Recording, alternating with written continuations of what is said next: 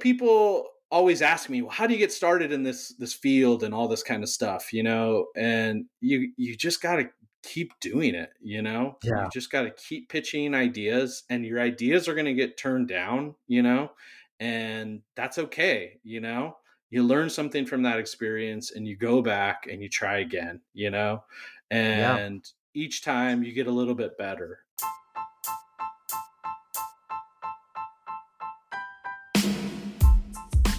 Today on the LA Food Podcast, I'm your host, Lucas Servodio, and you'll be amused to know that I can't stop calling my wife Chef after binging season 2 of The Bear in less than 48 hours. Alas, we won't be discussing the adventures of Carmi Berzotto on today's pod. Instead, I'm honored to have Gab Chabran join us. Gab is the associate editor of food and culture at LAist. He's a Whittier native and a Long Beach resident, so he offers a diverse and far-reaching perspective on the amazing food one can discover across the Southland. Gab tells us the story of how his dual passions for music and food molded his professional journey and landed him in the driver's seat of one of LA's most respected food newsrooms. Gab's is a story of tenacity, perseverance, and of course, plenty of delicious food. We talk old school pizza parlors, new school burger pop-ups, and of course, what goes into making the perfect mixtape. Because what else would you want to learn on a food podcast? Without further ado, let's chow down.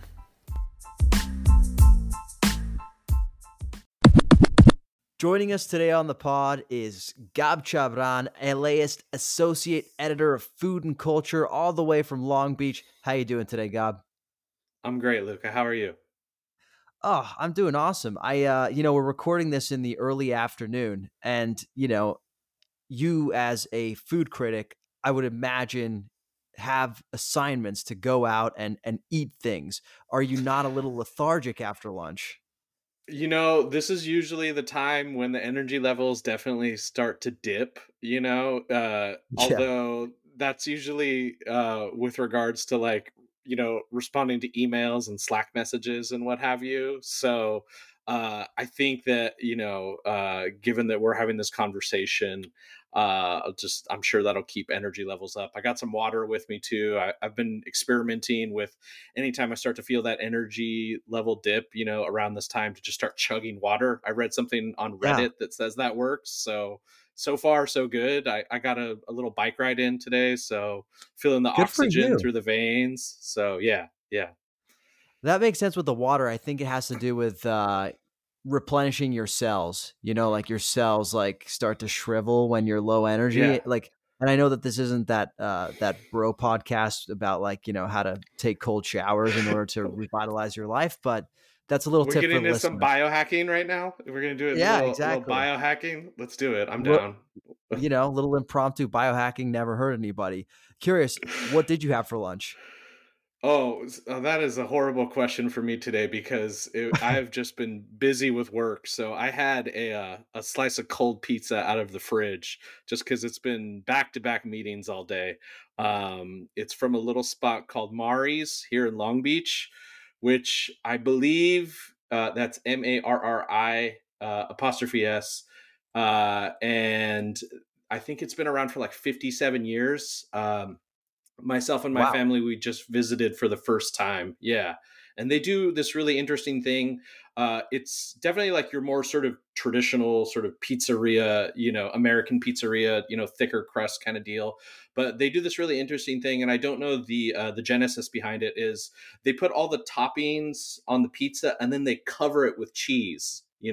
So as Huh. opposed to cheese and then toppings, so we were really interested in that fact, and it's a great little spot that's been there forever. I like going to older spots, especially dining experiences like that, just to get a little window into the past, as it were. I think between myself, my wife, and my daughter, we got out of there for like $68, or Wow, that's something like great. that. So yeah, yeah, and that was with wine and salad and pasta for the kid and all that kind of stuff. So yeah, Jeez, good for can't. you. What are we talking here in terms of crust? Are we talking like Baronis, Casabianca, like that kind of old school You, Petrillos? Yeah, yeah. You know what's funny is we got the antipasti as our side for it, and it was definitely reminiscent of Bianca in that respect. Mm-hmm.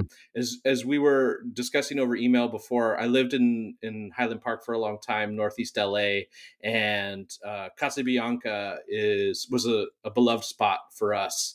One of my favorite things about Casabianca is that like it's open kind of later too as well, that I don't think a lot of people know.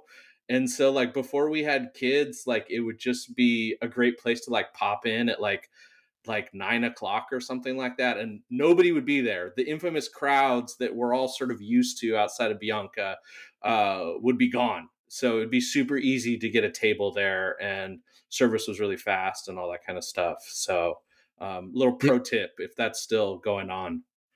I have a horrible confession, and that is I live in Highland Park, as we were discussing, and I have eaten Casabianca pizza many times, takeout. Yeah. I am yet to Okay. dine in. I'm yet to dine The in, though. the dining in experience is definitely like a good time. I would recommend like going with a group if you can, just because you know you could get like a big long table or one of the circular ones or something like that, and it's just you know big on the old timey you know pizzeria vibes as far as that goes.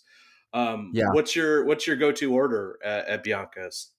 There is a I right like. answer. No, I'm just kidding. I think there is a right answer. I think the right answer, if you're a Jonathan Gold acolyte and a Laurie Ochoa acolyte, then you got to go. I think with the eggplant parmesan and sausage combo, Yeah, and that's the right whatever answer. you add That's the on right top. answer. Yeah, right. Whatever you add on Yeah. top of that is kind of like gravy. If you want to get freaky with some anchovies or olives, that's fine too. But Oh yeah. you got to have that eggplant sausage combo. Definitely, definitely. One of the undisputed LA pizza champions as far as I'm go. If you're going like old school in that respect, that and their antipasto, I think is just a perfect combination, you know. Yeah, dude. Did you attend Pizza City Fest LA? I didn't know, but I got a lot of PR emails about it though. So Yeah. but Uh, did you go? I did. It was a cool event. Steve Dolinsky is a really great guy. The guy who put it, the Chicagoan who came to LA Right, and right, showed us right. how good our pizza is. Right. He's a really good guy, and the event they put together was very good. So when Steve was coming to town to sort of try all the pizzas, him and I got connected Oh, cool. because of my love for pizza, and he hit me up asking me what places should I try. And, I gave him a bunch of places, and he told me, well, I'm actually going to be in your neighborhood trying Casabianca and a couple other spots. Let's meet up. I met up with him right after he went to Casabianca, and he was like, I don't get it. I don't get it. Not good pizza. Wow. Yeah, And yeah. Interesting. this is a pizza expert, right? He's a pizza guru. And when he Mhm. was telling me his, reasoning behind it, it makes sense when you're talking about technical execution. The crust is a little bit blonde on the bottom, right? It is a little bit, sometimes closer to pie crust than it is to like some of the more, refined pizzerias we have around town these days. But for some reason, that place just has such a hold on the heart of Angelinos, especially here in Northeast LA. That's all true for sure. And you know, that's what's interesting when you get into the breakdown of the crust, you know. And that's when like you wonder like how much like regional differences like affect our opinions as far as that goes. You know, Mm-hmm. I mean with you know, Chicago pizza crust, obviously you got the deep dish, which is like a whole nother thing. But the other thing, as I'm sure you know, is coming more into attention lately is like the bar the tavern style pizza or the bar Yeah. pie or whatever, and that's a very like crunchy crust too as well, you know. So and Casabianca is neither one of those things in that Yeah. respect. So I could see maybe how somebody from Chicago, I don't know the gentleman, but might not be down for something like that as far as that goes. That tavern style, it's being so popularized now thanks to the the patron saint of trends, Canjilo Bazalt. Great respect for him. Which was a great piece, by the way. We'll link it in the show notes. But absolutely, I'm still waiting for really good tavern pie in Los Angeles. Have you had any? I haven't, but did you know? Maybe you're aware of this. Michael, who does Comfy Pup, he started Yeah. doing a few different. I think he's popping up out of his house again, doing some versions of it. I haven't had a chance to get down there because I think it's a very small window on Friday in Hollywood that you have to sign up to get there. But I'm super curious. Um, I did. This was a long, long time ago, but Prime Pizza did a Mhm. collab with what's his name? The guy who worked for Roberta's, Anthony Falco. He Mhm. came to town once and was making these making bar pies at Prime Pizza as part of a pop up. This was like 6 or 7 years ago, so it's not like anybody can go out and try this right now. But I remember those being really phenomenal when I tried that for the first time, and I was following Anthony's work and the fact that he came to town. I was just down to try anything that he had, given he was kind of his involvement with Roberta's, which I was obsessed with, when I first heard Yeah. about it, as far as that goes. And this was before they came to LA and all that. Right. So, I went to Anthony Falco's restaurant in Vegas, Super Frico. Have you heard of it? oh, yes, I have. I follow him on Instagram, so I think I remember him posting about it. What was that like? It was weird, man. Weird in a way Yeah. like you absolutely have to go next time you're there. They call it Okay. psychedelic Italian is what they call it. And it definitely leans a bit more like these trendy red sauce places, like obviously Carbone, but also like La Dolce Vita that just opened in Beverly Hills, right? Definitely it's in that family of restaurants, but they have like performances that are happening around you all dinner. And Mm. it is wild. Like you feel like you're in some sort of acid trip, and the food is actually pretty decent. So the food and entertainment value, plus they have this whole like table side mozzarella shtick. It's Vegas, but it's fun. Yeah, yeah. I mean, where is it located in Vegas? I think it's at the Cosmo. Okay. Okay. Yeah, that makes sense because I know they've been very receptive to bringing in like a lot of like outdoor. Like I think was that where Dave Chang had something Yeah. at one point or something like that, and then I think Egg Slut had their location there for a while. I'm not totally sure if they're still there, but I mean, you say, I mean, psychedelic red sauce, so that makes sense for Vegas. I mean, It does. why not just stick to what you're good at? Lean into it. So 100%. no, that sounds cool. I would totally check that out for sure. I'm not a big Vegas guy, but for something like that, I would definitely check it out. I am a big Vegas guy, but not for like the traditional reasons. It's mostly just to like Okay. go and try out restaurants like this. Enough about my Yeah. vices. Let's talk about you. Let's talk about let's talk about where you grew up in LA, Whittier, and Yeah. let's start there. So you're bred and born Angelino. Well, what do Yeah. we call people from Whittier? I mean, I have referred to him before as widiots, but some people took issue with that, so I don't say it too often. But I don't know what they would call us per se. But yeah, so I grew up in Whittier. We moved from. I have a younger brother. He was born in Louisiana, actually. But I was born in San Diego. My parents were college professors, so my dad was looking for tenure track positions, basically, and we ended up in Whittier. There's a small private liberal arts college, which I attended also Mm-hmm. there. And for those who aren't familiar with Whittier, it's kind of on the border of LA and Orange County. So it's really interesting place because it's further east of East LA and places like Montebello and Pico Rivera. And then on the other side, you have the gateway to Orange County, La Habra, all that kind of stuff. So it's kind of its own thing, or maybe sort of a no man's land in that respect. It's very historic too. I think the town was like founded in like the late 1800s or something. There's a small business district that's central to the downtown area called Uptown. There's a lot of restaurants and record stores and movie theaters and all that kind of stuff. So if you're like familiar with these small SoCal towns, it's kind of a main drag area. And that's around where my parents' house was and where I spent a lot of time. That's where I had a lot of my first jobs, both in restaurants and record stores. So you can kind of see where the trend starts there as far as that goes. Big Latino population as well. I think it's a little over uh, more than the half the population now, as far as that's concerned. So you're getting lots of that because I mentioned the relation to East LA. There's a lot of folks who come from sort of these working class backgrounds and then move to places like Whittier because there's it can sort of higher tax brackets and bigger houses and all that kind of stuff. So um, lots of different things happening there as far as food and culture is concerned.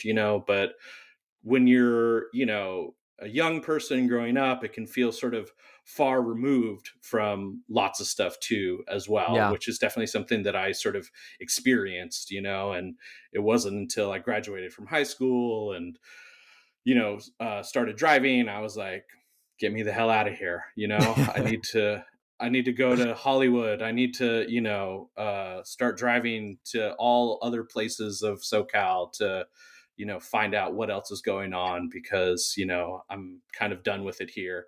My relationship with it is evolved definitely over the years. I'm in my 40s now, so things that you think were kind of bad before, like in your 20s or something like that, you might have a little bit of a softened image. But it's funny that you mentioned Jay Gold earlier, because he actually came to Whittier a bunch of times and wrote about some of the restaurants there. What And were his favorites? that had so that's a good question. I was just talking about this with somebody recently, and they actually somebody who's teaching a class in food writing at the college, and they were kind of picking my brain over stuff. The two that I remember the most vividly, there was one there was this one restaurant, Southeast Asian restaurant called the Golden Triangle, and it Mm, was a combination of Thai, Burmese, and Laotian food, and it was run mm. by a couple. It is no longer there, unfortunately, but Jay Gold like hopped on that as soon as they opened and wrote this really glowing review in the LA Weekly. I think it was like 94, 95 or something like that. So we're going way back. You could still find So the this was review online if you're interested. Yeah, so Um, this was LA Weekly because his career was like LA Weekly, LA Times, LA Weekly, LA Times, right? Yeah, yeah, exactly, exactly. Well, then he was at Gourmet, I think, at one Right. point for a while there when he was in. I think he went to New York. He was in New York, which is just crazy to think about. Working under Ruth Reichel That's a during that time, documentary and right there. yeah, yeah, yeah, and always that she. I remember her talking about how he never turned in his stories on time, which I always think is funny. Uh, so because you probably nobody was ever mad at him for doing that. They're like, what are you gonna Yeah. do? As an So editor yourself now, do you ever have writers that give you the excuse, well, Jay Gold never turned his pieces in on time? not yet, but if probably after they hear this podcast, they probably will throw that at me. Yeah. So I'll be You're like, welcome. come You're back with welcome, staff at the yeah. LA. You're welcome. Yeah, yeah. I'm like, come back with a Pulitzer, and then maybe we can talk about it. But so but he did this really interesting thing in that review. And again, I would encourage other people to talk about it. Is he did this really good job at like summing up the town, and because um, MFK Fisher actually was from Whittier as well. No Another way. famed. Yeah, yeah. She grew up there, and her family's house was there, and all that. And so he mentions that. He mentions Richard Nixon, which was also from LA, or from Whittier too. And like he just did this beautiful job at like summing up the town so perfectly. And it was like he was still able.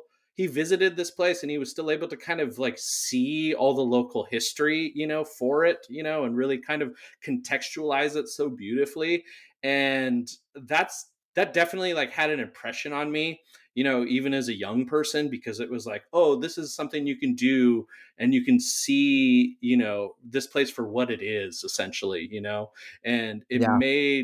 it just made all of those feelings that I was describing before, being like kind of like, this is the suburbs, it's boring, all this kind of stuff. It was like, here's this guy that came here and wrote about the town and saw it for all its merits, and Yeah. as I grow older, I just start to realize how special and important that is, and I'd be lying if I wasn't trying to do that in my own writing and my own coverage, as far as that goes. So that was kind of like the go ahead, what were you gonna say? I was just gonna say, when you think of your influences as a food writer, would you say that Yeah. he's up there? Anyone else? Anyone else come to mind? Oh man, I mean, that's a good question. I mean, yeah, he's definitely up there, but I also feel like that's kind of a cop out for any writer from LA, as far as that Yeah, goes, I mean, it's like, of course he is, and I mean, for any food I, writer in the United States, honestly, the whole like ethos of going to a place, telling the story, bringing you in, the use of the word "you" and all of that sort of like yeah. scene setting. I think that's ubiquitous now, and it wasn't before him. And I don't think I don't think the layperson maybe realizes that. Right, right. Yeah, totally. And yeah, now you got me thinking like who else is out there, that had a strong influence on me as far as that goes, I mean, it's hard to say, I mean, I was definitely influenced by him, but also just like those alt weeklies of the day at the time. We had LA Mm. Weekly, but then I also read OC Weekly a lot too, which is Yeah. sadly no longer with us either. And they would do these really amazing food lists, that was just like, it was literally just like a running list of like the best things they ate that year or something. They did, I think they got to like 100. I hope I'm framing this correctly, but and I think Gustavo Ariano was the editor at the time too as well. And there's this one specific instance that I remember really loving is that he wrote this entry about the bean and cheese burritos from Del Taco, and just talking Ooh. about just, I mean, I'm a bean and cheese burrito stand for life, Hell so yeah. and No, and they are the pizza margarita of burritos. Like you can judge any they place are. based on their bean and cheese. That's an excellent, excellent metaphor for sure. Yeah. And so I just remember reading that. I think Gustavo wrote that. And I was just like, this is amazing. Like you with food writing, if you can explain yourself well enough, you could do whatever the fuck you want. True. And that was so empowering to me, at the same time, because you know it just kind of blurred the lines of both the high and the low, as it were, and it made it, all that more special, because anybody can hop in the drive through line at Del Taco and experience, a similar type of bliss, as it were, and I just love that, I Yeah. try to embody that in my own coverage, and I want everybody to kind of experience, something similar to that. So So it seems like you had these two dual passions growing up, if I'm characterizing this correctly, of food and music. And how did you like I mean, it seems like it's funny because it feels like you actually didn't have to choose in the end between the two. Uh, but was there a point when you felt like you had to choose and you went with one over the other? no, I don't think I did, I don't think I ever did, and like you said, maybe I never will either. Yeah, So it's hard to say exactly kind of where one started and the other one, picked up as far as that goes. But with the music thing, I was big into like making like mixtapes in high school and what have you, like, and I would get really, really into it, Luca. Like, I'm like, it would be like obsessive almost in that respect. And almost to the point where it was like, I wasn't I definitely wasn't paying enough attention in my classes, but if I Right. was making a mixtape for a girl or something like that, I would be like, this is my purpose, and it Right. was just Right. like, it was just the language that I really felt, like I felt best suited, that were representative of who I was at the time, Can I ask, and go do for it. you think anybody ever put the thought into your mixtapes that you put in when they were receiving it? They Hell were like, no. "Oh, Hell I no. think he picked this because of, XYZ, or he's trying to No. tell me this." Yeah. Yeah, yeah. No, absolutely not. Absolutely not, And, I still make mixes to this day, and I've lessened up a little bit because, okay, again, I'm going to kind of date myself here as far as, making mixtapes are concerned. I'm using analog tapes, I'm Yeah, recording wow. CDs onto analog tapes as far as that goes. So, We just lost order like of half our songs, listeners. I know, I know. They're like, "What the fuck is this?" I thought we were talking about food, but the order of the songs were definitely more important because it's you couldn't hit shuffle back in the days as far Right. as that goes. So I would get super, super into the order of the songs, where to the point it would almost be like a DJ. You figure out the song that goes into the other in sort of sequential action. Uh, and so that was a big deal to me. I still make mixes today. Like I said, I'm a little more lenient, because you start to realize that the order of songs don't matter as much, to somebody who's just sort of coming to at it casually. Um, Or so has have a little more shuffle. fun with it. Yeah, yeah. Well, that's the other thing. So the mixes that I try to make these days, like on Spotify and everything, I try to make them so you can shuffle them. So all the songs work no matter uh, which direction you're playing them in, I guess. So, Okay, now my but bucket list is to listen to a Gab Chabran mix on Spotify. See what we're oh dealing yeah, with here. I got you. I got you. I got you. You got a spare 8 hours, I got you. So yeah, yeah. So usually though, what I try to do is I put it, I do take into the fact that, you're listening to them in the background. So, we recently, my brother was in town from New York, and we recently rented a Duffy boat. I don't know if you've ever done that. One of those little Mm-mm. drive it yourself boats. Oh, highly Oh yeah, recommend yeah, it. yeah, yeah. We did it Yeah, I think yeah. we did it in Long Beach.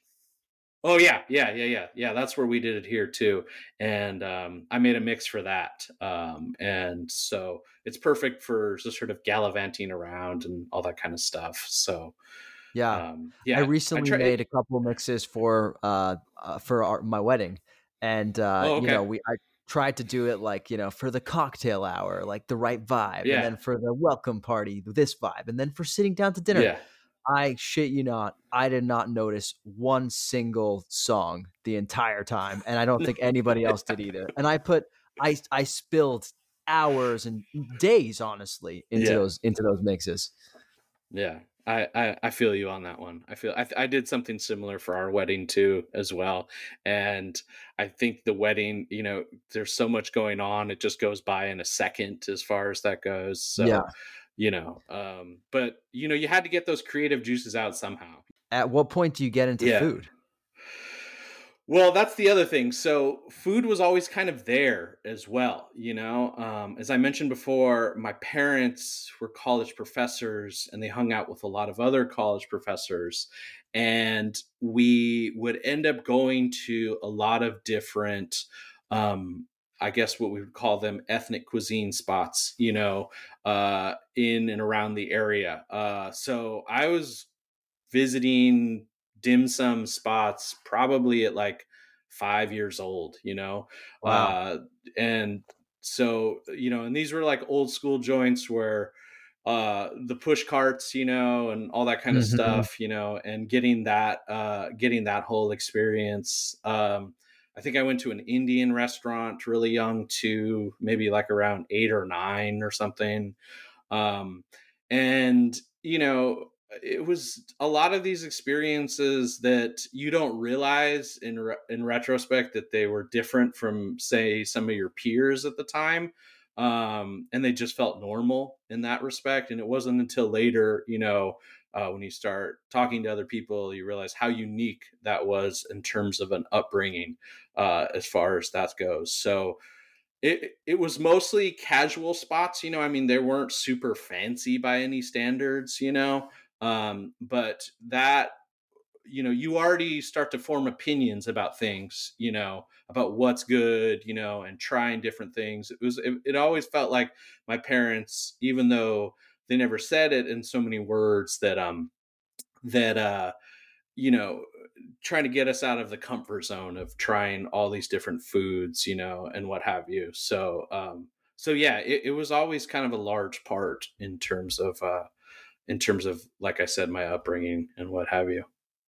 And did you always have your eyes set on writing in some shape or form, whether it was food writing, music writing?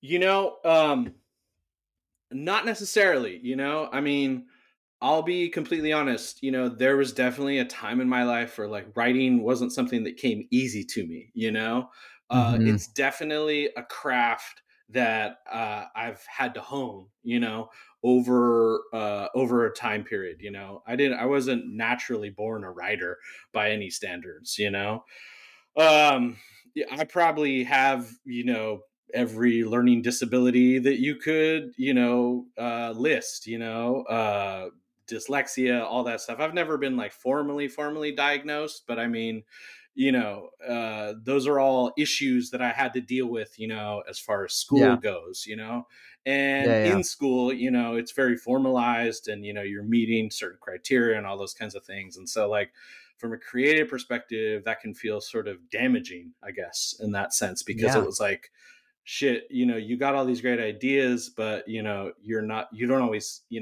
can't always express them correctly, in that respect. So it wasn't one of those things. It was one of those things that I kind of dabbled in throughout my life, but it wasn't until well into adulthood did I really start to devote myself to the craft in that respect, and that's really just like spending a lot of time doing it, and anytime, Yeah. as you know, that once you start spending a lot of time doing it, that you'll start to see those results, I guess, so I guess it Yeah. was the passion that really kind of, continued to sort of ignite it in that respect.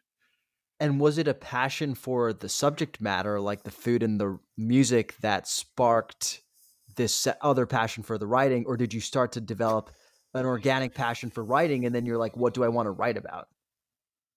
I think it was the underlining passion for culture as a whole, So I Yeah. mean, music and food are definitely part of that, but art, film, all of that stuff, literature, reading, all that kind of stuff. Always been a big reader, that kind of thing, and so it is through all of that, and having a lot of exposure through all those different, avenues that you just kind of program your brain to start thinking a certain way, I guess, Hmm.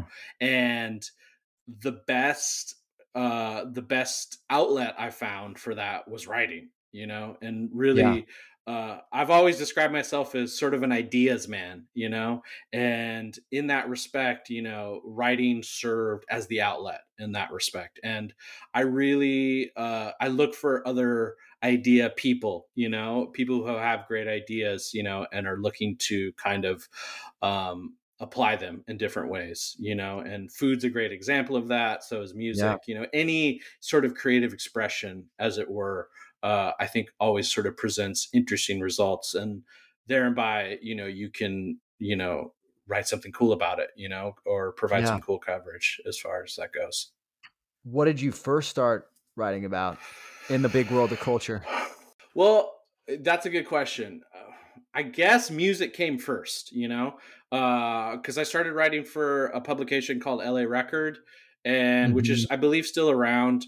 And I was writing concert reviews, and this was kind of when I moved to LA so I could get kind of closer to the action, as it were, as I thought at the time, and I knew the editor, and basically, they was like, you can sign up to cover a show, and they get you into the show for free, and then you write, 100 words on it. And I was just like, are you kidding? Like, this is great, like, this is all I've ever wanted to do, like, I get, it felt sort of exclusive, to be honest with you, the fact that I could, 100%. you know I could get on a guest list, and cover a show. um All the plebs are waiting in line and you show up with like your, "Hey, my name's on the list."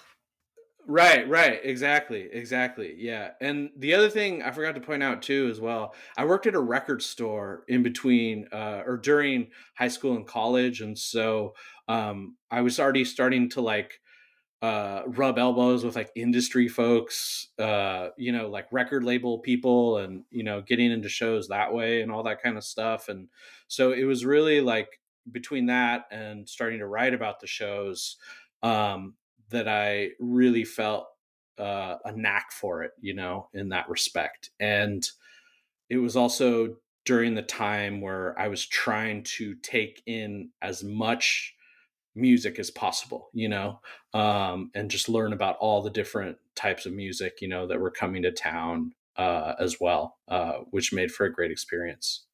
What kind of concerts were you going to?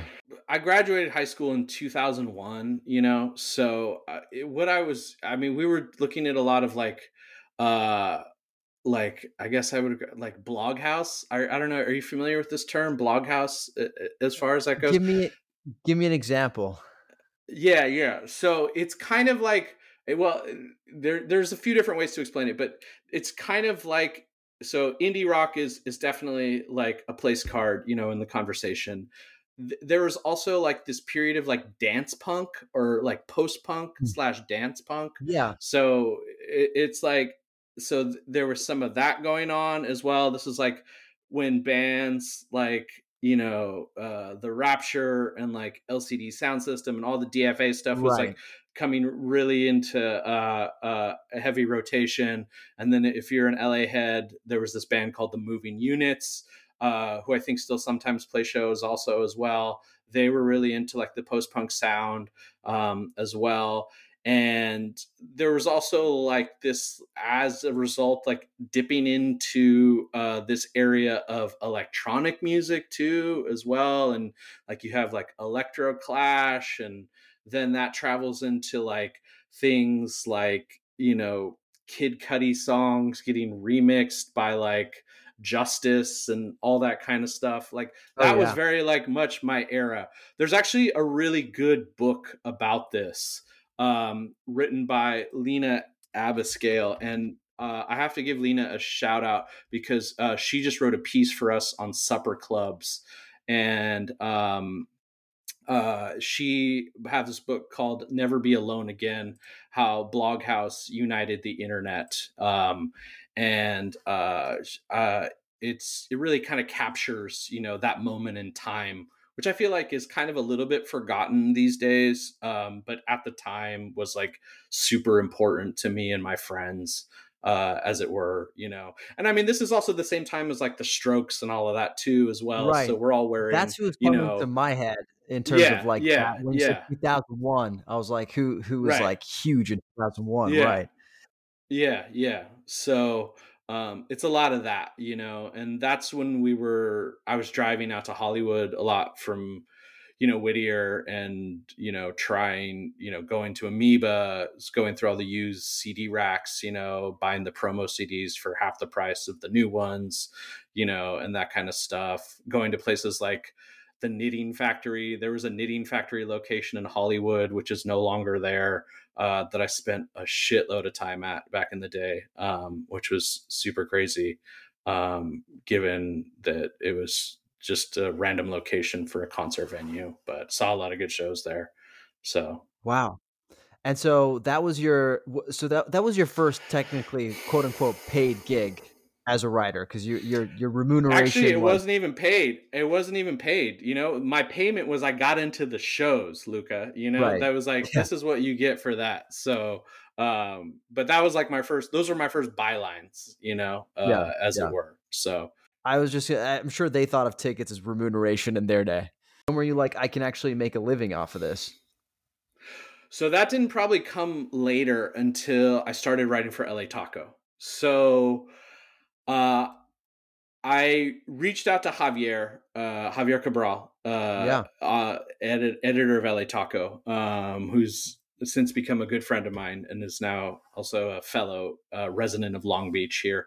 I'm dying. And I was I gonna say, reached, I feel like there's like a little Long Beach mafia happening down there, and I'm dying to read his book, the Asada book. That thing looks incredible.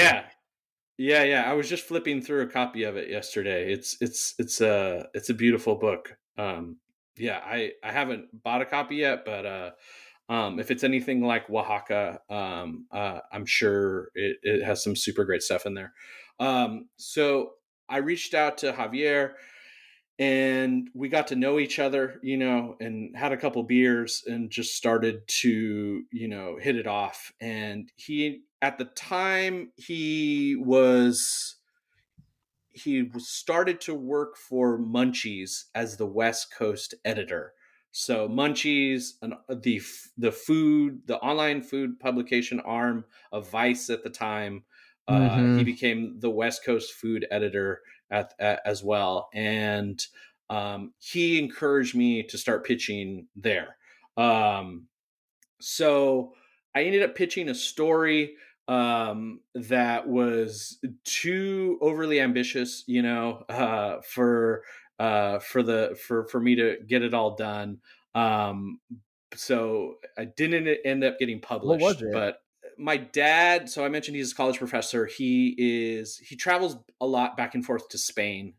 He does a lot of like Mm-hmm. scholarly work there and all that kind of stuff. And I was there at the time visiting, and I noticed that craft beer was like popping off at the time.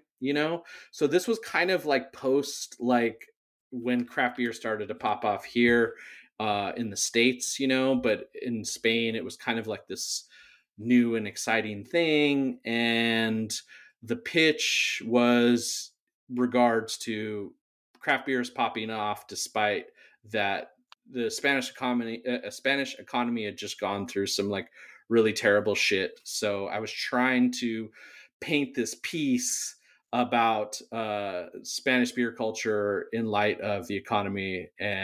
But the problem was I was only there for like 2 weeks, and then I tried to write the article once I came back, and it was a fucking mess. Like trying to communicate with the folks back and forth, through email, time changes, all that kind of stuff. So it didn't actually end up happening, but but I learned a lot from that experience, as Yeah. far as that goes. And later on down the line, I started to. Javier was guest editing, I think, at the time with LA Taco, uh, and he was filling in for Danielle Hernandez, who is Mm-hmm. now one of the editors with LA Times under the food section. So they were kind of like dual editing. And since I knew Javier, I was able to kind of get in there and start pitching ideas. I think the first story that I did for them, you'll appreciate this. It was a breakfast burrito list along York Boulevard. So I wrote about all the Oh, different nice. breakfast burritos on York. Yeah. We're talking about Um, Hugo's, Delia's. What are we talking about? Delia's, yeah. I think I had Troy Burger on there. Are you? Oh, Do you? no way. Yeah, Troy Burger. Pennies. I had pennies Pennies. on Yeah. there. Yeah, yeah. I think I cheated a little bit and wrote about Pete's Blue Chip up on Colorado and Eagle Rock too, as well, Yeah. because I was obsessed with that one for a while. So I'm trying to think. I think I wrote about Highland Cafe too. I don't know if that Oh, place is yeah. still They've got there. one. Yeah. There's Yeah, it's yeah, still yeah. popping. Yeah, the chilaquiles breakfast burrito is the one that I wrote about. Yeah, so I did that. I just started writing lists, basically, and it was like I was never the type of writer that was like, "Oh, I'm above a list," because it Yeah. feels like sometimes in food journalism, people are like, "Oh, I only write these long form pieces," and all of that. And to me, I never gave a fuck. I'm like, you know what? If you need me to write a list, I'll write a fucking list. And it was fun for me. I mean, they're a lot of work. Totally. Especially when you start to get in like the double digits of these lists. As far as that goes. But Well, also if it's you a wanna do it right, lists are a dicey game too because when you're putting them out into the world, there's always, by definition, people who are gonna be excluded and people who are gonna be pissed off. So you really oh need to, yeah, like, and that doesn't happen with a regular review because if you're not reviewing a place, that they might just hang on to the fact of, oh, it's that restaurant's time now, my time may come. But if you're doing the best breakfast burritos and their motherfucking breakfast burrito isn't on it, that's like an oh yeah. indictment in and of itself. This is something I would imagine that you can speak from experience, given your lists as far as that goes, and I and your lists are super extensive as far as that goes, and I'm sure you still hear it from people. I don't know what you're talking about. All the sandwich makers of Los Angeles are incredibly gracious people. Well, I mean, no, not even the sandwich makers. I'm sure just the sandwich consumers themselves. Oh my god, the Well, consumers are worse than the yeah, you're absolutely right. It's the consumers that are worse than the makers. People take these, like, tribal allegiances, to their yeah, local sandwiches, pizzas, tacos. Yeah, that's why at first I never did, like, the best of lists, but I started last year with tacos, and let me tell you, I'm not gonna say it was a mistake because I stand by my list, but, certainly it was a way to set some TikTok threads on fire. yeah, it was a learning experience, I'm sure. I Yeah, like how you started with tacos. You just went for you went jugular, dove in the yeah, deep end as far as that goes.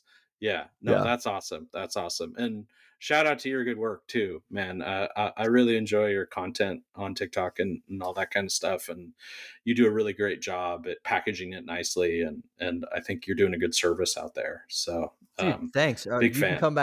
You can come back to this podcast anytime. All right, cool, cool. Sounds good. Sounds good. Uh, Um, uh, yeah, so we're at so yeah. LA Taco lists. Yeah, yeah. So gradually, so for breakfast burritos, I started to do pizza, and then it was just like coming into like different types of pizza. And then what I was trying to do with like some of these pizza lists that I was doing for LA Taco was I started to um I started to look for places where you could find like regional ethnic specialties, but like on pizzas, and or find something interesting and unique about them. And I mean, these weren't by any means like super hot places by any Yeah. standards. Like Thai Um, curry pizza it, in your hood? exactly. Yeah, yeah, exactly. And even less so than that too. There's a spot in Altadena. What the fuck's it called? 780 That does it's not this. 786 degrees, is it? No, no, no, no, no. Oh, It's Prince called of Venice? yeah, Pizza Venice. Pizza Pizza Venice. of Yeah, Venice, that's yeah, what it is. yeah. And they do like these. Shout out to Pizza Venice. Apologize for not remembering the name off the top of my head. It's been a minute. But if you ever get a chance, I don't know if you've been out there, but they do these really beautiful like crispy pies, and it's just like weird, uh, like They they're put, just like, having fun with salads it, on them. Yeah, yeah, they yeah, do a lot of yeah, yeah. yeah.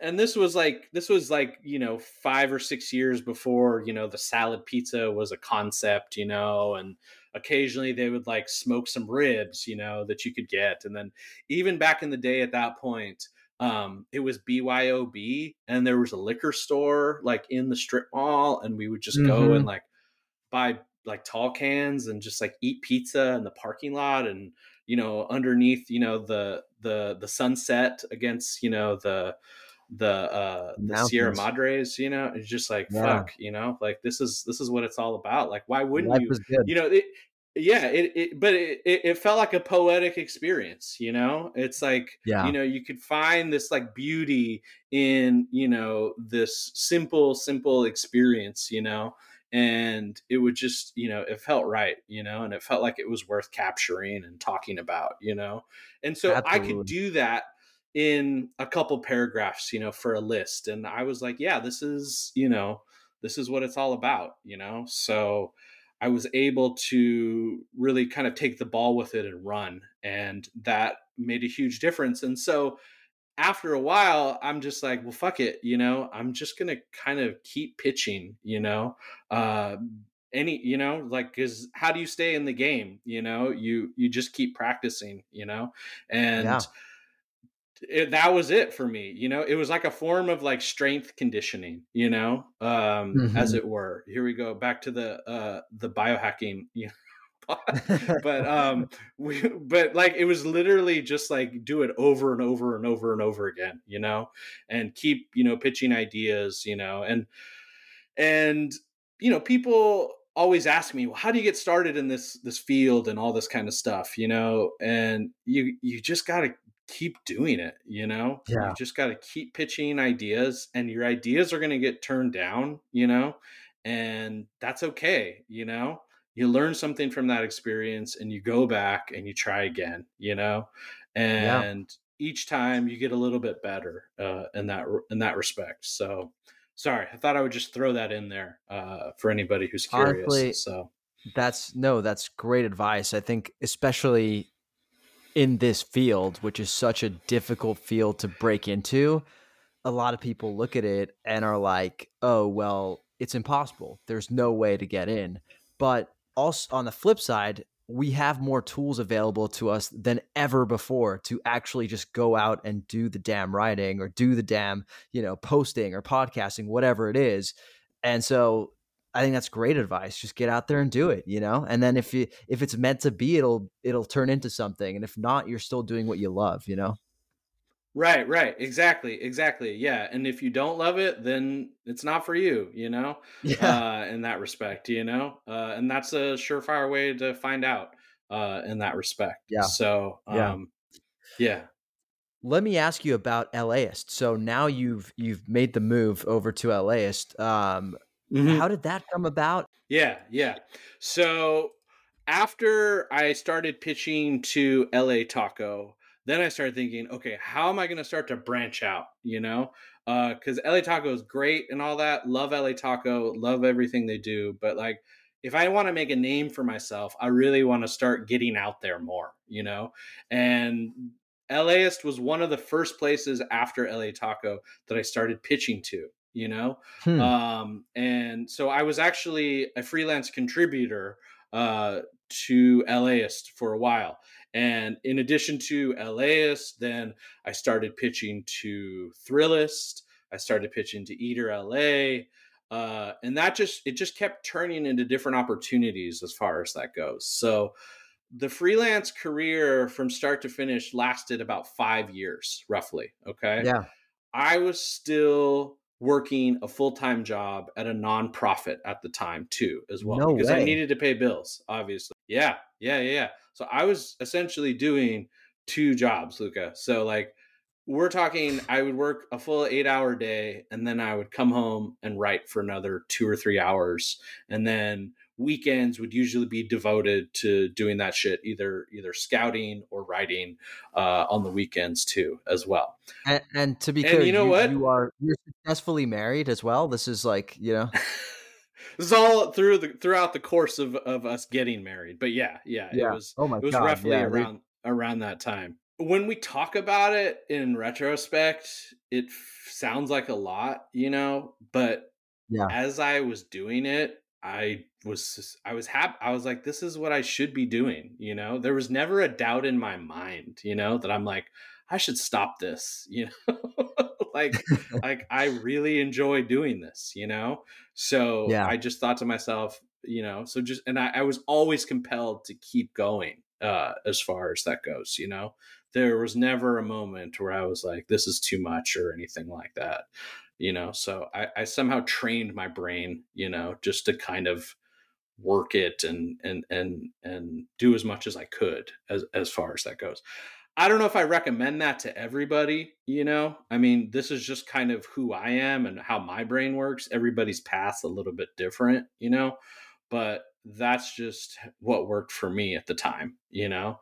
Yeah. I don't know if I could do that right now, you know, now that I'm a little bit older, but at the time, you know, I had enough sort of, you know, energy in me to kind of keep that going. So, but the goal was always to build enough work, you know, that I could refer back to, you know, Totally. A portfolio.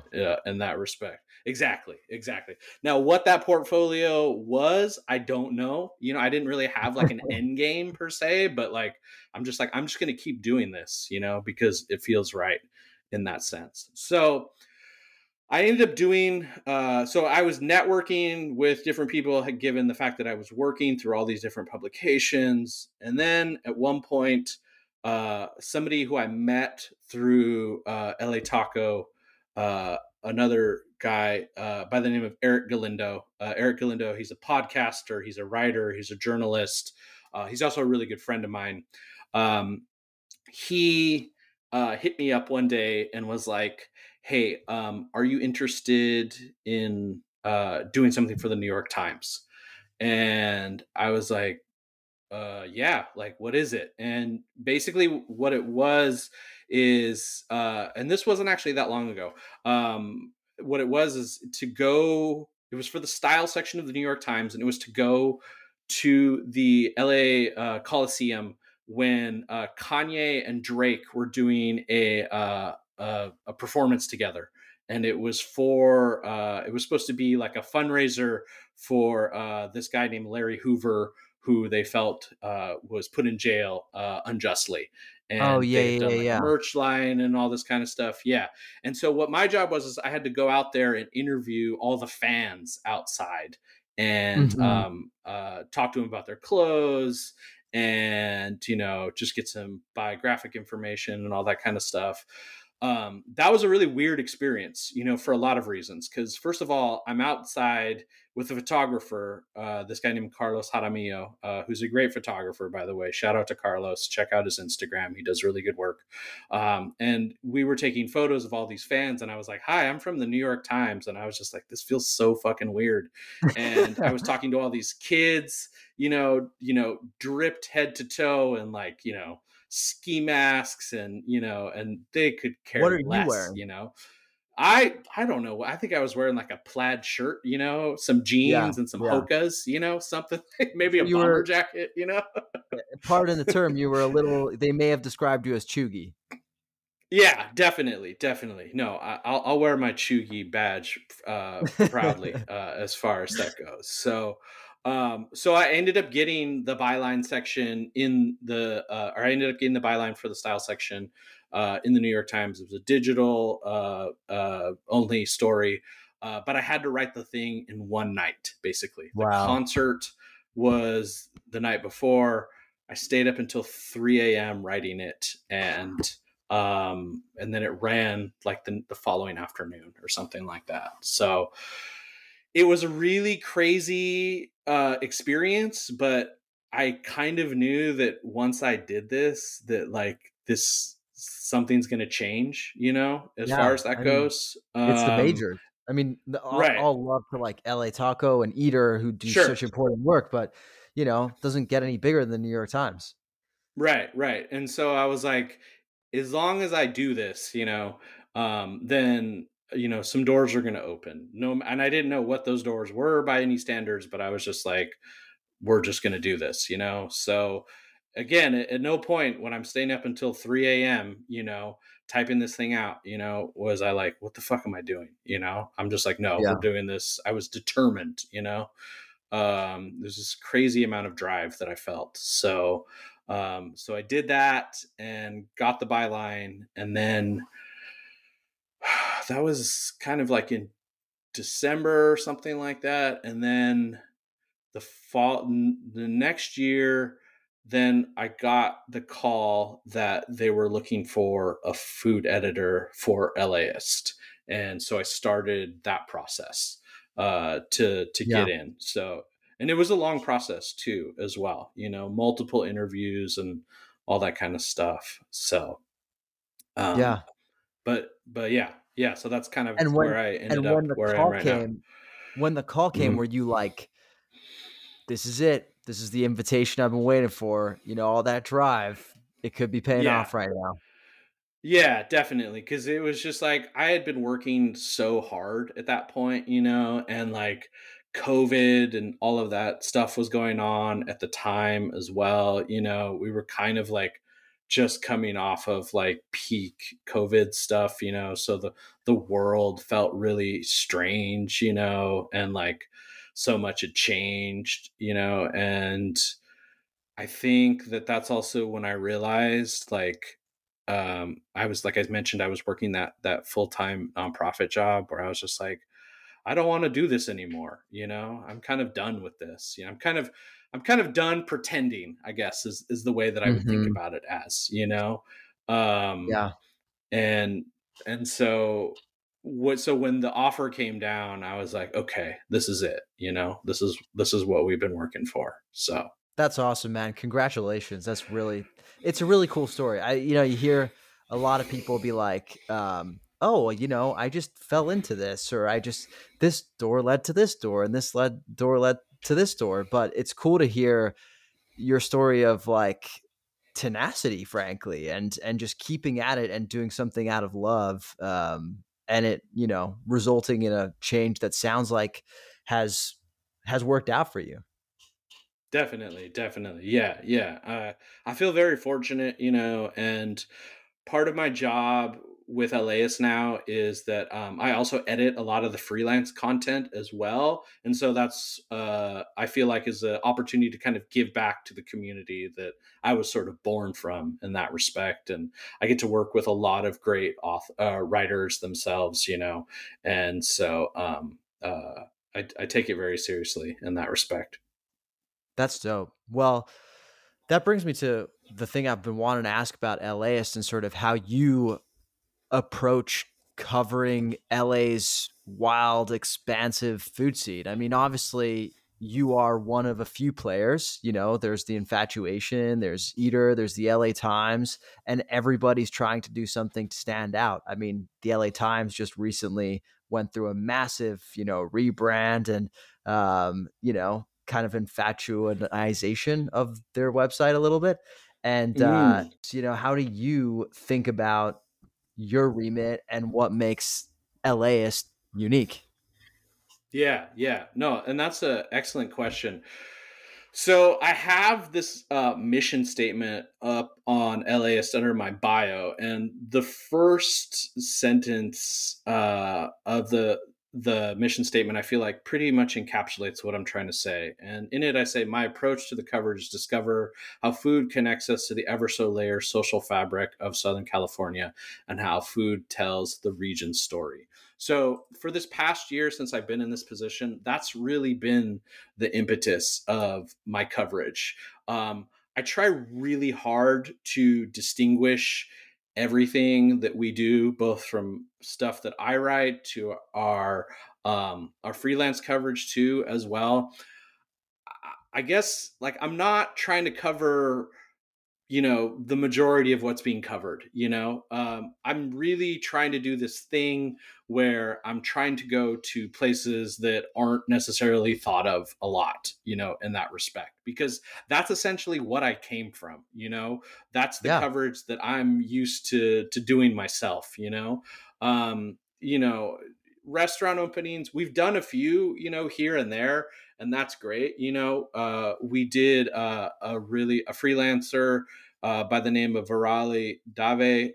She's currently an interim assistant director at Eater. Before she was doing that, she wrote a really great piece for Piaggi Palace when they first opened. She's Indian American. Obviously, the owner of Piaggi is Indian American too, as well. So I thought this is a good combination right there for these folks to kind of bond and talk about their culture and like what it means to Los Angeles and all of that as far as that goes. So and those, Yeah. I'll make certain exceptions for something where the stars kind of aligned like that. But I didn't cover, the opening of Mother Wolf. I didn't cover, Good. the the the breakdown of horses, that's been happening these past couple months as far as that Yeah. goes. All that stuff's been covered, so Yeah. like what's the point of me doing that, I guess, in that Then it respect, really just becomes like a rat race for clicks because you're all trying to do the same thing, and who can do it, yeah. a little bit more sensationally than the others as well. It can lead to some pretty bad outcomes. Right, right. And I don't know, actually, it's funny. I wanted to mention the horses thing to you to just get your opinion on this. Um, and not that I've discussed this publicly anywhere else or anything like that, but did you feel like with the horses stuff that like it felt like New York people were more concerned with it than LA folks? What are your thoughts on that? 100%. I think all of the like 80% of the attention probably was coming from people outside of Los Angeles who were just thought the story was sexy, right? When you actually look at the details, yeah, there are some things that are, weird and quirky about it, but I don't know about you, but I feel like those kinds of issues are rampant in the industry in terms of like abuse and abuse in the workplace. And just because this one had happened to happen at one of the hottest restaurants in LA right now, which probably not coincidentally, is a place that when a lot of New Yorkers come to LA, it's one of the first places they go because it's like the hottest on Right, Instagram, right? Um, right. but yeah, it was just kind of like much ado about nothing. Like without the cat detail, I'm not sure that that would have been as sensational, right? Agreed. Agreed. Yeah. No, definitely. Definitely. And I think the fact that they were going to open up a restaurant in New York probably had something to do with it too, as well. But it just felt like there was like a large population of like New York folks concerned over something that was happening here, which, God bless you guys. But I think we're all doing fine, with or without it. Well, So, and I mean, we could have I think we're going to need to have a follow up podcast on New York's coverage of Los Angeles in general, because, nothing I oh, love yeah. more than New York Times pieces on our food scene. Definitely, definitely. Yeah. No, you could definitely do a whole special episode on that. Sorry, that was just Yeah. something that I had on my list that I just wanted to kind of get your opinion on, given I know that you're, Yeah. It's funny though, because we didn't discuss it either on the podcast because of that reason. We were just like, we could talk about this for like 2 minutes and get into the sultry details and make some cat puns. But like ultimately, like it feels like a little bit preying on other people's pain. And ultimately it's not really emblematic of what matters on LA's food scene. exactly. Yeah. I don't think it was really representative of the food scene as a whole. It's kind of this one sort of little detail that, happened that affects, all the people that go there. But I don't know if it's necessarily indicative of how people eat in LA, I guess. So, Yeah. but yeah, so that's kind of so that's part of the coverage. And if we can to maybe talk about the work that I do, cheap fast eats, that's part of what I'm working on with that too as well. I really try to capture, I try to go into these neighborhoods and talk about different places, and really try to show love for some of the cooks and chefs, that are behind the counter and doing, interesting and delicious things, Yeah. and there's so much out there, there's so much out there that's uncovered, Yeah. in that respect. And I think And I'm for sure those that, who don't know, real quick, Cheap Fast Eats is a great series that LAist has done, basically going neighborhood by neighborhood, right? yeah, Showcasing yeah, exactly what the title says, right? Cheap Fast Eats. yeah, And you've done a yeah. bunch. You recently did Silver Lake. You've been all Yeah, over I'm the place. working on Inglewood right now. Working on Inglewood. That's the next one that's coming up in a couple of weeks. Culver City, downtown, Pasadena, Glendale, Long Beach. So trying to just kind of cover it geographically. I think Inglewood will be the eighth one. So soon, and I think by August, if we keep it up, we'll hit about 50 spots. And so Wow. the general impetus is we're trying to showcase spots that you can get a meal, a meal for around $10. Mhm. Sometimes it might be under, sometimes it'll be slightly over, but we try to keep it around there. So, um, It's great too because you're and kind of meeting people where they are. I mean, with inflation, the economy, a little bit of uncertainty on that. yeah, It seems like a useful guide for people to have. Yeah, yeah, that's the whole point, and it's also if, you're in these areas, for the first time and you're looking to kind of get to know the community better, uh that, this is to try to serve as a guide, like with the Inglewood stuff, we've all been to the Forum or, or Hollywood Park, and that kind of stuff, but how much time do we actually spend in these communities, Yeah. and get to know them a little bit more instead of paying for a $25 hot dog, and a $16 beer that's filled to the brim that you spill immediately, Don't Um, get me started. I mean, yeah, I mean, all that's great, don't get me wrong, I'm right there for all that too, but like, Is it? there's so much other stuff, out there. Well, I guess what I'm trying to say is no knocks if that's what you want to do, Right, right, right, right. Yeah. If that's how if you that's wanna spend if, your money, that's fine. Yeah. yeah. Yeah, yeah. But if you want to support a small independent business with deep ties to the community and is representative of, the folks that live there, then yeah, that's what we're trying to do with Cheap Fast Eats. So, I'm sure you've already been in Inglewood, but have you been to Carnitas del Artista? you know what? I just sat down with Gustavo earlier this week and we had a really Oh, nice little nice. conversation. So, yeah, Yeah. Gustavo is a total homie. And we had kind of known each other through passing a little bit. But this is the first time we kind of like sat down and broke bread and he laid the whole thing out for me. Got his whole life story. So, That's awesome. yeah.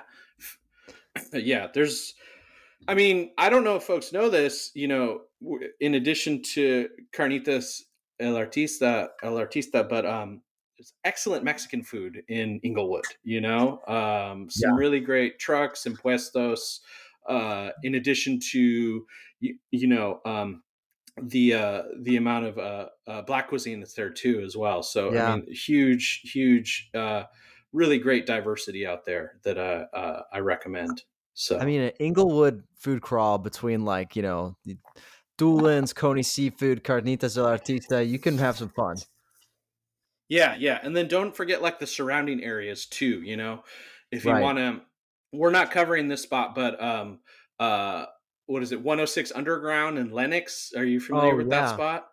Yeah, yeah, Yeah, yeah. yeah. Where you go into his backyard and Right. enjoy some truly delicious mariscos, platters of delicious mariscos, is an Yeah. amazing experience, it's so comfortable and welcoming, and you get to watch, the jets land, as they come down from to touchdown at LAX, I mean, that's a quintessential Southern California experience as far as I'm concerned, enjoying bomb ass mariscos, in a backyard, while the planes from LAX Yeah. touchdown. I don't know. I think you can't That beat it. So, Put that on a postcard. Honestly, New York Times, come write yeah, about that. Or I'm sorry, just New York media in general. Um, exactly, exactly. yeah. So, Uh, well, hey, I've kept you way longer than we had initially scheduled for. I wanted to finish with a quick challenge for you, which is, can you come up with a quick on the fly list of cheap fast eats in Beverly Hills, where I feel oh like man, the populace is really screaming out for cheap fast eats, you know? are they? Yeah, I don't know. That's a hard question because it's not an area that I'm super familiar with as far as that goes. Um, I would probably like cheat and like venture into like West Hollywood or something like that. Yeah. As far Yeah. as that goes. Um, I mean, aren't there some like good delis out there in like diner delis Yeah, except as like far as these that days, a goes? deli sandwich is going to run you like $25. That's true. That's true. Yeah. I find that the best, method is to stick with sort of a lunch special, That's when you're going to Mm. kind of get the most bang for your buck. And that's really aided me well, in the quest for cheap fast eats out there, as far as that goes. Would you say that's true in your sandwich research? That the lunch specials is the way to go? Yeah, yeah, yeah, yeah. In terms of like keeping like your price point down. Definitely. I think definitely if I'm going to a spot like a Nate and Al's or a Langer's or something like that, yeah, I think the Hmm. challenge with me is most of my spots are lunch spots, so they don't have That's true. that much variation. But a sandwich crawl is a great way to do some cheap fast eats. There's actually a couple new sandwich places I've been meaning to check out in Beverly Hills. They're gonna go above $10, but Lorenzo and Il Tramezzino, which is a little older, I think. But Okay. if I were looking for lunch special sandwiches in Beverly Hills, I think that's about as close to $10 as I could get, man. Yeah, yeah, I would say that's true. And I don't think you see any you don't see a lot of street food out in Beverly Hills, right? There's probably some like ordinances against that or something. Yeah, Knowing the 100%. area No, as far as that goes. So not unless you just count people walking around with their Alfred matchas, then no, there's no street food. Do you know where you next might find some luck though? Is the southern edge of Beverly Hills where it kind of like starts to venture into like Beverly Wood territory. okay. Um, I'm not like if I were to look for cheap fast eats, that's where I would look probably. Like, and again, it's probably cheating a little bit. It's probably not exactly what people think of as Beverly Hills, but that would be my where my money goes. Yeah, yeah. I mean, it's okay. I think, as long as you're operating within a radius, that's my rule of thumb. Also, something you just said too, sometimes when you hit the older spots, sometimes that's a lot of Mm-hmm. the times where you can find the deals also too. Which I always try to hit up the older spots because I feel like you get a really good sense of where you're at when it comes to places Yeah. like that. So It's true. Got to start with the great way to do it is sometimes start with the older spots, work your way to the new. I don't know if you agree. yeah, no, definitely, definitely. I had this conversation with he runs a pop-up and he's also a good friend of mine, Jairo Boragin of Hamburgers Nice. It's a pop-up out here in Long Beach. If you haven't had a chance to try it, I would recommend it. But him and I we have some great conversations over beer about just sort of the state of food. And I think I told him at one point that I didn't want to go to cool places anymore. I just wanted to go to like unhip places, and I think that's probably a little bit of what I'm trying to do with cheap fast eats. So You're in the wrong place, though. I think a lot of cool stuff is coming to Long Beach right now, man. it's true. It's true. Yeah. Yeah. We're getting a window now. I don't know if you heard that. Yeah, So that that's means that's pretty exciting. that's late stage capitalism. You made it. It's true. It's true. Yeah. Yeah. Yeah. Well, I'll be No, there. shout I'll out be to there. Window. I like Window. Nothing against them. Gob, thank you so much for giving so much time to this humble podcast. Any last final thoughts? Anything thing you want to plug before I unceremoniously kick you off? Yeah. Just check us out on LAist, LAist/food or LAist/cheap fast eats. You can find us both. I'm on Instagram. Shoot me a DM if you have any tips or just want to talk about food or music. Super down. Yeah, that's pretty much it. We'll put all those links in the show notes. So, dear listeners, if you're looking to get in touch with Gob or send any tips in, that's the place to look. Well, Gob, thanks so much for coming on, and thanks again for the Long Beach tips. Can't wait to go check them out. Definitely, man.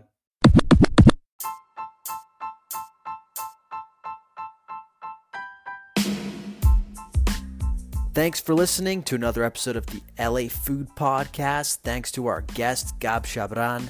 If you like what you heard, please go to wherever you listen to podcasts, leave us a rating, a review, subscribe if you should be so inclined. And if you're looking for me, you can find me on TikTok and on Instagram at the LA Countdown. That's TheLaCountdown. You can also find me on Instagram at LA Food Pod. That's LAFoodPod.